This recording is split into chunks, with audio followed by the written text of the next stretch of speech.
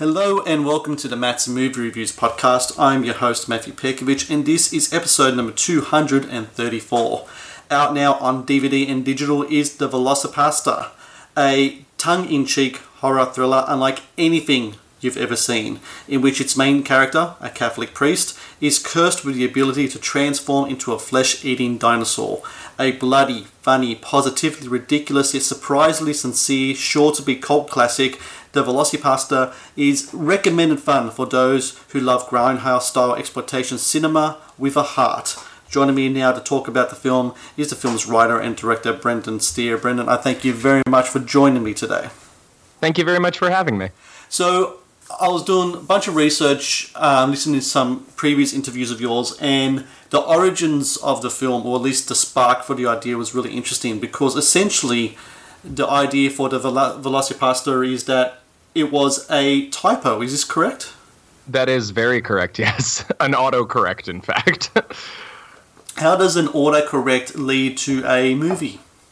Good question. I think that you just kind of got to be open to inspiration striking from anywhere, you know? Especially when you're just in the very beginning stages of when you're thinking about doing a movie. It truly can be anything. It can be the shape of a building that, like, inspires you and you're sort of, it sparks your imagination and you start thinking, like, what could be in that building? What could they do there? You know, stories can come from anywhere. So I think it's funny that, you know, The Velocipastor has been quite successful in the press. And I think that it's ironic in some ways that it started with something so haphazard and human and small as a mistake. And it's sort of like, I don't know, you just got to be open to finding that spark wherever it may be, whether that's in a lyric of a song or you know, just a conversation you're having with somebody or your phone messing up. So I think you've just got to be open to that stuff coming from anywhere. I just want to touch on the pastor part of the Velocipastor. I mean, when you talk about holy men or pastors or what have you, especially in the Christian context of things, there's many different denominations you can touch into, and they can take you down different paths as well. In the case of your film, your main character is a Catholic priest, and I'm curious as to why you chose the Catholic religion to look at as your main character as opposed to another religion. I know you touched on I think Catholicism before with a short film called Confession from several years back. Was the remnants from that something that still stuck with you, and that's why you continue on down that road? Well, what was the decision to stick with this denomination as opposed to others? Yeah, I am not Catholic. I'm not Christian whatsoever. I don't have a faith. But I've always been interested in Catholicism in specific because the narrative that they view their faith through is very self-punitive. It's like the whole the emphasis of Catholicism is sort of life is suffering. We are all bad people, and you can basically only do very small things to, like, maybe kind of redeem yourself. And I always just thought that was an interesting, conflicted place for a character to be, that they have already in their brains kind of failed or are kind of bad people. I think it just leads to a lot more, you know, in some ways, self-reflection. It's like, you know, a lot of the greatest religious films of all time are from Catholic filmmakers. Something like Silence is an incredible film, and I've always been interested in that, I guess that even though I am not a person of faith, you understand what it's like to believe in something, and believe in something so strongly that when something comes along to question that, it's traumatic.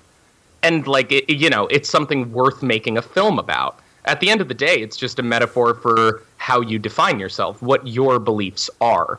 And, like, Doug defines himself as being a good person in a certain way, and by the end of the movie, he defines himself as being a good person in a completely different way. And it's that is essentially his journey. And I just think it's really, you know, people of faith, that journey is very what's the word? Apparent. It's very obvious because it's sort of something that they are defining themselves through, especially a priest. I'm a Catholic myself, a practicing Catholic, and I always found that when it came to Catholicism and movies, that the religion lends itself well because of the visual aspects as well. Yes, absolutely agree. And especially like when you look at classic horror films, like say the classic Hammer horror stuff, or maybe the Universal stuff, especially vampire films, werewolf films. And I find the Velocipaster to be like a riff on like the classic kind of werewolf movie itself. Absolutely, yeah. So I kind of see where you're coming from, but I think there's that visual element to it as well. In fact, I've kind of coined a phrase, a term in my reviews in regards to some of these films that blends the two worlds, and I call it Calfsploitation. Because it kind of touches on that stuff, and it kind of you just twists it a bit to suit the narrative of the film and the look of it as well. Right. I just wanted to move on now to... This isn't the first time you put the Velocipaster on screen. You had a trailer in 2011. This was a project for film school that you were doing at the time? Yes, it was. And when you see the success of that idea, especially since it kind of went viral, I think at the time you had like 50,000 views on this short film / trailer. Does that when the kind of spark hits, like, you know what, we can really flesh this out and do something with it? Yes. Well, at the very least, it was the first thing I made where it found an audience. And it was kind of... It sounds self-serving, but, you know, as a filmmaker, part of doing your art is people have to see it. Like, you can make the greatest film of all time, but if nobody sees it, you kind of didn't, you know? And so I don't think it is necessarily self-serving or cynical to chase an audience to an extent. And so I very much realized that there was an audience for this material, and they were interested in it. And I wanted to chase down what interested them and me about it, because it wouldn't go away from my head either. I just kept sort of turning it over and thinking about what I would do with a feature-length Velocipaster more and more and more. And so after a certain time, even though the only other film I had made was like a very serious horror film, so this was a strange career move, but I was just like, it's undeniable. There's something in me that wants to tell this story, and I'm not being true to myself legitimately as an artist by not pursuing it. I talk to a lot of independent filmmakers, and a lot of them talk to me about their experiences with crowdfunding. Kickstarter, Indiegogo, all sorts of crowdfunding platforms. You yourself attempted a couple of times to raise some funds. It didn't work out for yourself, so you went to a private investor who pretty much put up the bulk of the funds for you.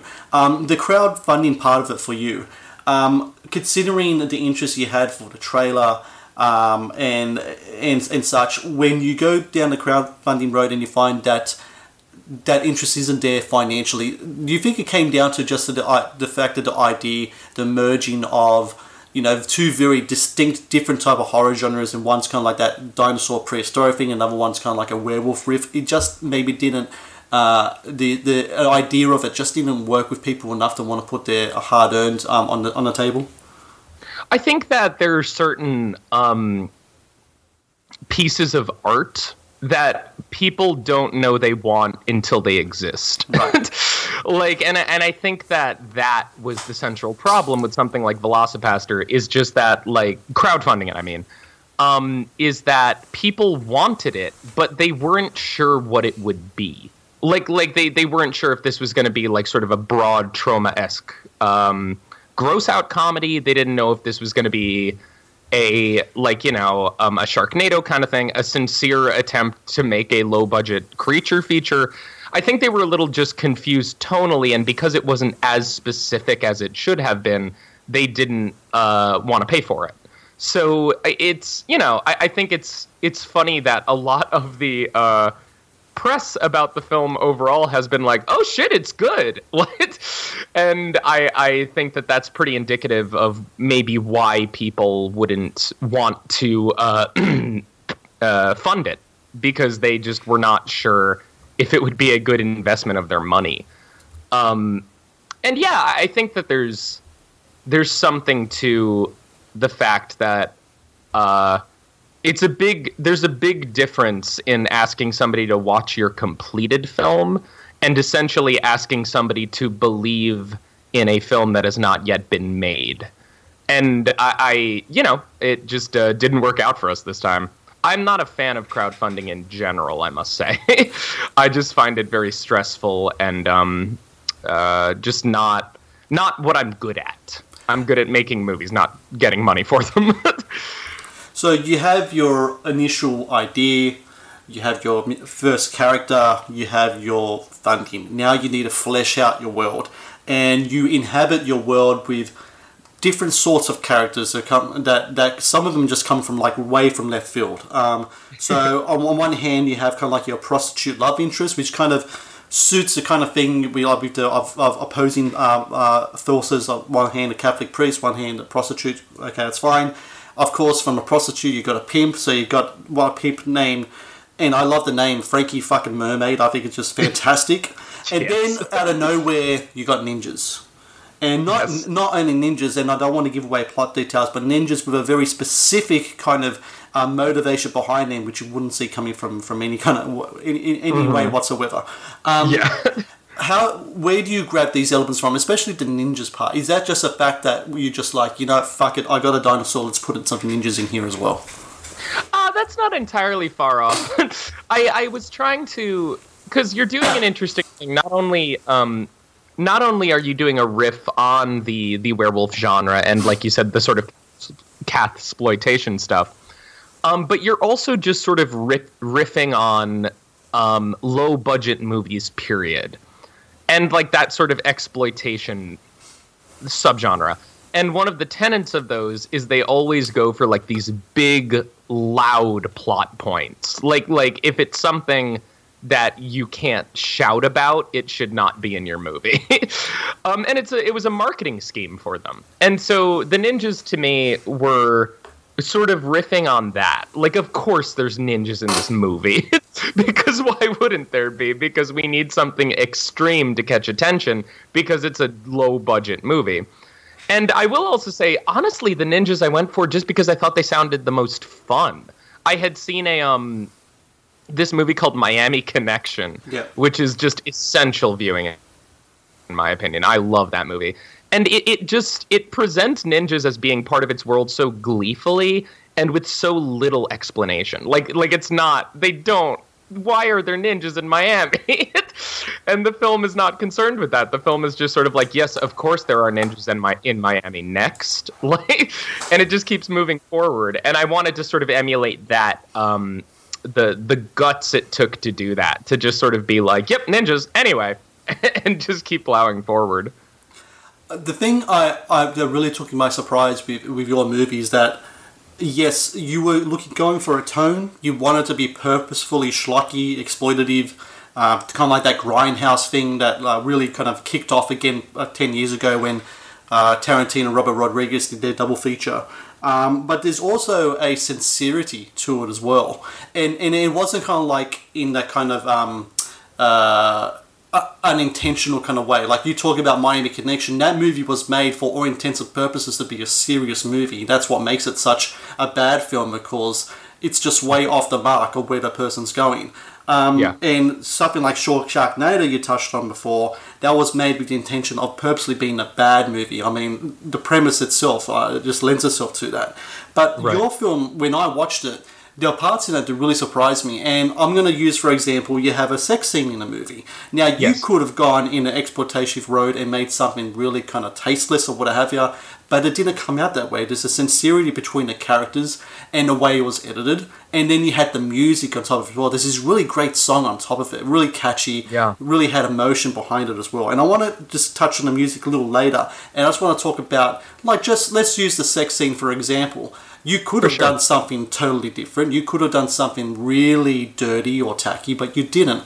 The decision not to. The decision to really touch into the relationship that these two characters had. Granted, they're in a movie that's an exploitation film, that's a schlocky exploitation film, a low-budget film, but it seemed to me you really want to touch on, hey, this is a love story. These characters are in love, and it's going to help because we're going to put some stakes in this story. Yes. Well, I'm so happy that you sort of touched on that. So it's two thoughts. First and foremost is sort of at large the entirety of the movie. When people talk about good, bad movies, a subject I have spent a large portion of my life thinking about now, I think why we love watching these films is the sincerity behind them. Like, The Room is so sincere. It is so almost like there's no cynicism to it. He's not trying to make a bad movie. He's sincerely trying to make a great film. And I think to an extent with Velocipaster that was true. And I wanted to, I knew that genuinely I had to be sincere in wanting this to be good, and I did. And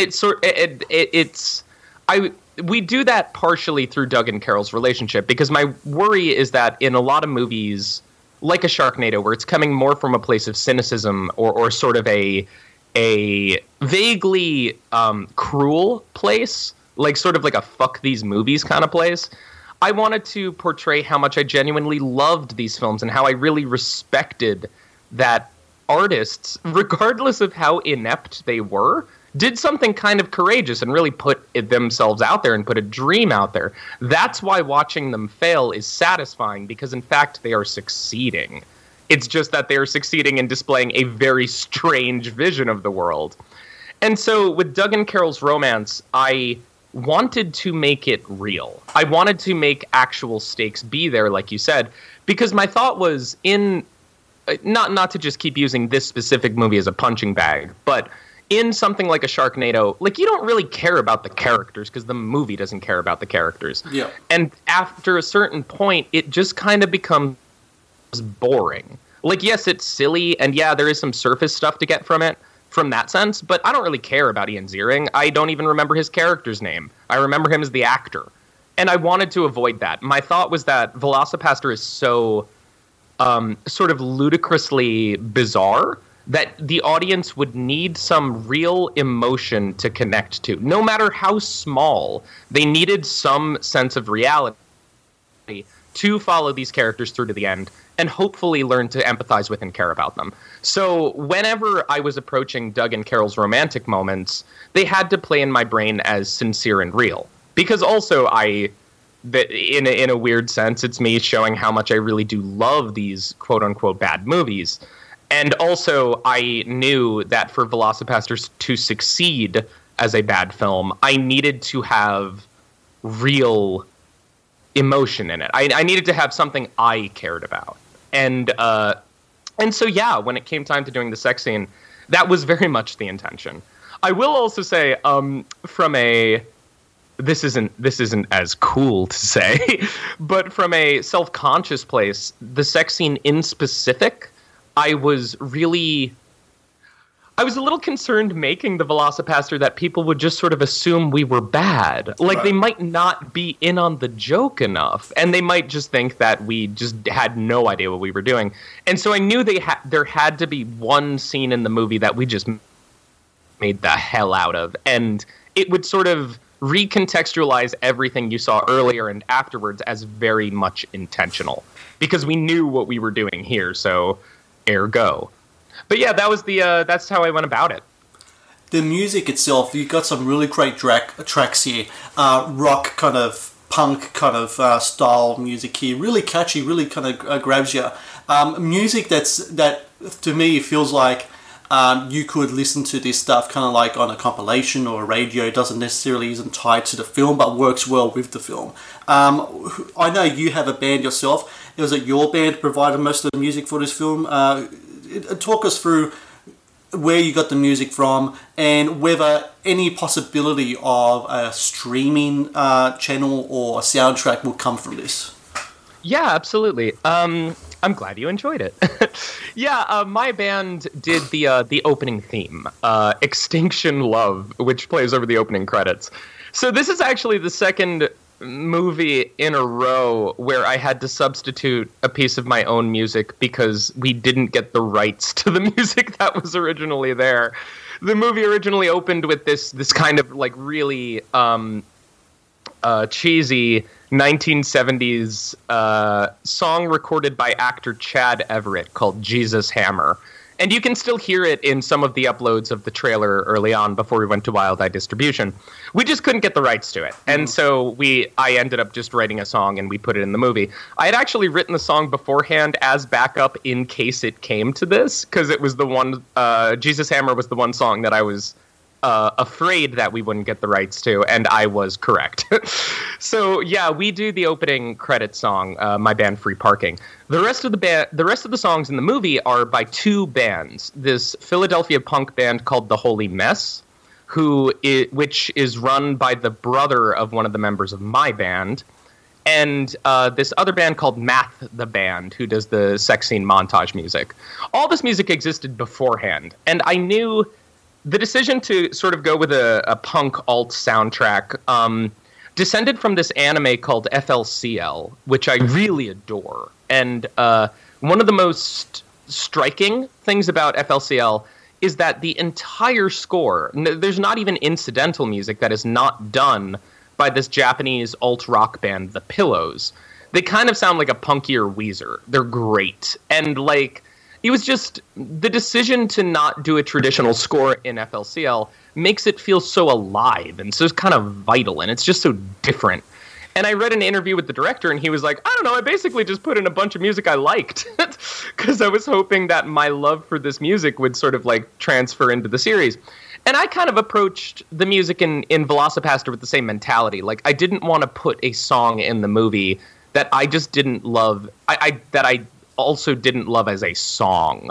So a lot of these, I don't want to say they were found in editing, because that I was thinking about them throughout all of filming, but it definitely, I was just listening to this kind of music a lot on the actual filming, because I knew it was kind of a scrappy punk rock film. Yeah. So, I mean, the budget was $35,000. It's nothing. And so I thought that maybe the ethos of those kind of low to no budget punk rock songs would somehow just sort of thematically be on point.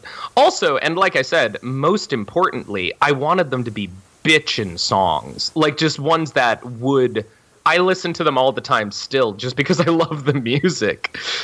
In terms of releasing an official soundtrack, I would like to. I don't know if we'll be able to quite negotiate all of the different rights to it, but I can absolutely assure you that we can make a playlist for it. All of the songs exist on Spotify, so you can do it, viewers. The power is in your hands. I hope so, because it's a great collection of songs, and very much the tone and the genre of the music very much, I think, just couples very well with the spirit of the movie, which is that kind of like, you know, working class, you know, low budget kind of filmmaking, which really just, it all just blends so well. Yeah, and not apologizing for it. Exactly. Like both the music and the movie are like, yeah, we were made by like 10 people.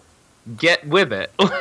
And I'm with you. I really liked that. I thought that sort of spiritually almost they married together well. They do, and it's something that really kind of like caught me by surprise. This is a movie, and it's something I've said throughout the interview. It really does catch me by surprise in many ways, and it's a credit to you that it does. Thank you. Final question. Halloween's around the corner. What's the hopes you're going to see some Velocipaster costumes out there? It would be my genuine dream come true. I've been telling people that I have been saying this for years, even before Velocipaster. I don't want to say no, I've made it, but I will be personally incredibly fulfilled when I see either a cosplay of something I've made or read a fan fiction of it. So if anybody wants to write a Doug Frankie Mermaid /fic, it will also achieve the same thing for me. But I would love to see some Frankie Mermaids out there this Halloween. I think that it would just be... It would really underline to me that how much people love the movie, and that's really, at the end of the day, what you want. You want people to react to your art. And so far, they have just been doing so much more than I had expected in the best way possible. So for everyone out there, the Velocipaster is out there for people to watch on DVD and digital as well. It's all over. You can find them all over Facebook, Twitter. Is that right, Brendan? You can find all your information there. Yep. And Instagram. And Instagram as well. So be sure to watch it. Watch it with an open mind and an open heart, and I guarantee you will be surprised with the results there. And Brendan, I thank you very much. Congratulations to you. I mean, from humble beginnings of a typo to a $35,000 budget to what I really consider to be a low budget kind of phenomenon, because, you know, I don't think people really understand what it takes to make a film, even like a small budget movie. It takes a lot of guts and a lot of heart for it to happen, no matter the context of the film. And I think you really did a great job here. And I imagine by now you will have made your money back alone, just with distribution and such. And I'm really interested to see what you're going to do with the rest of your career. And hopefully we can talk in the future whenever projects pop up. Yeah, I'd love that. Thank you so much. I really mean it.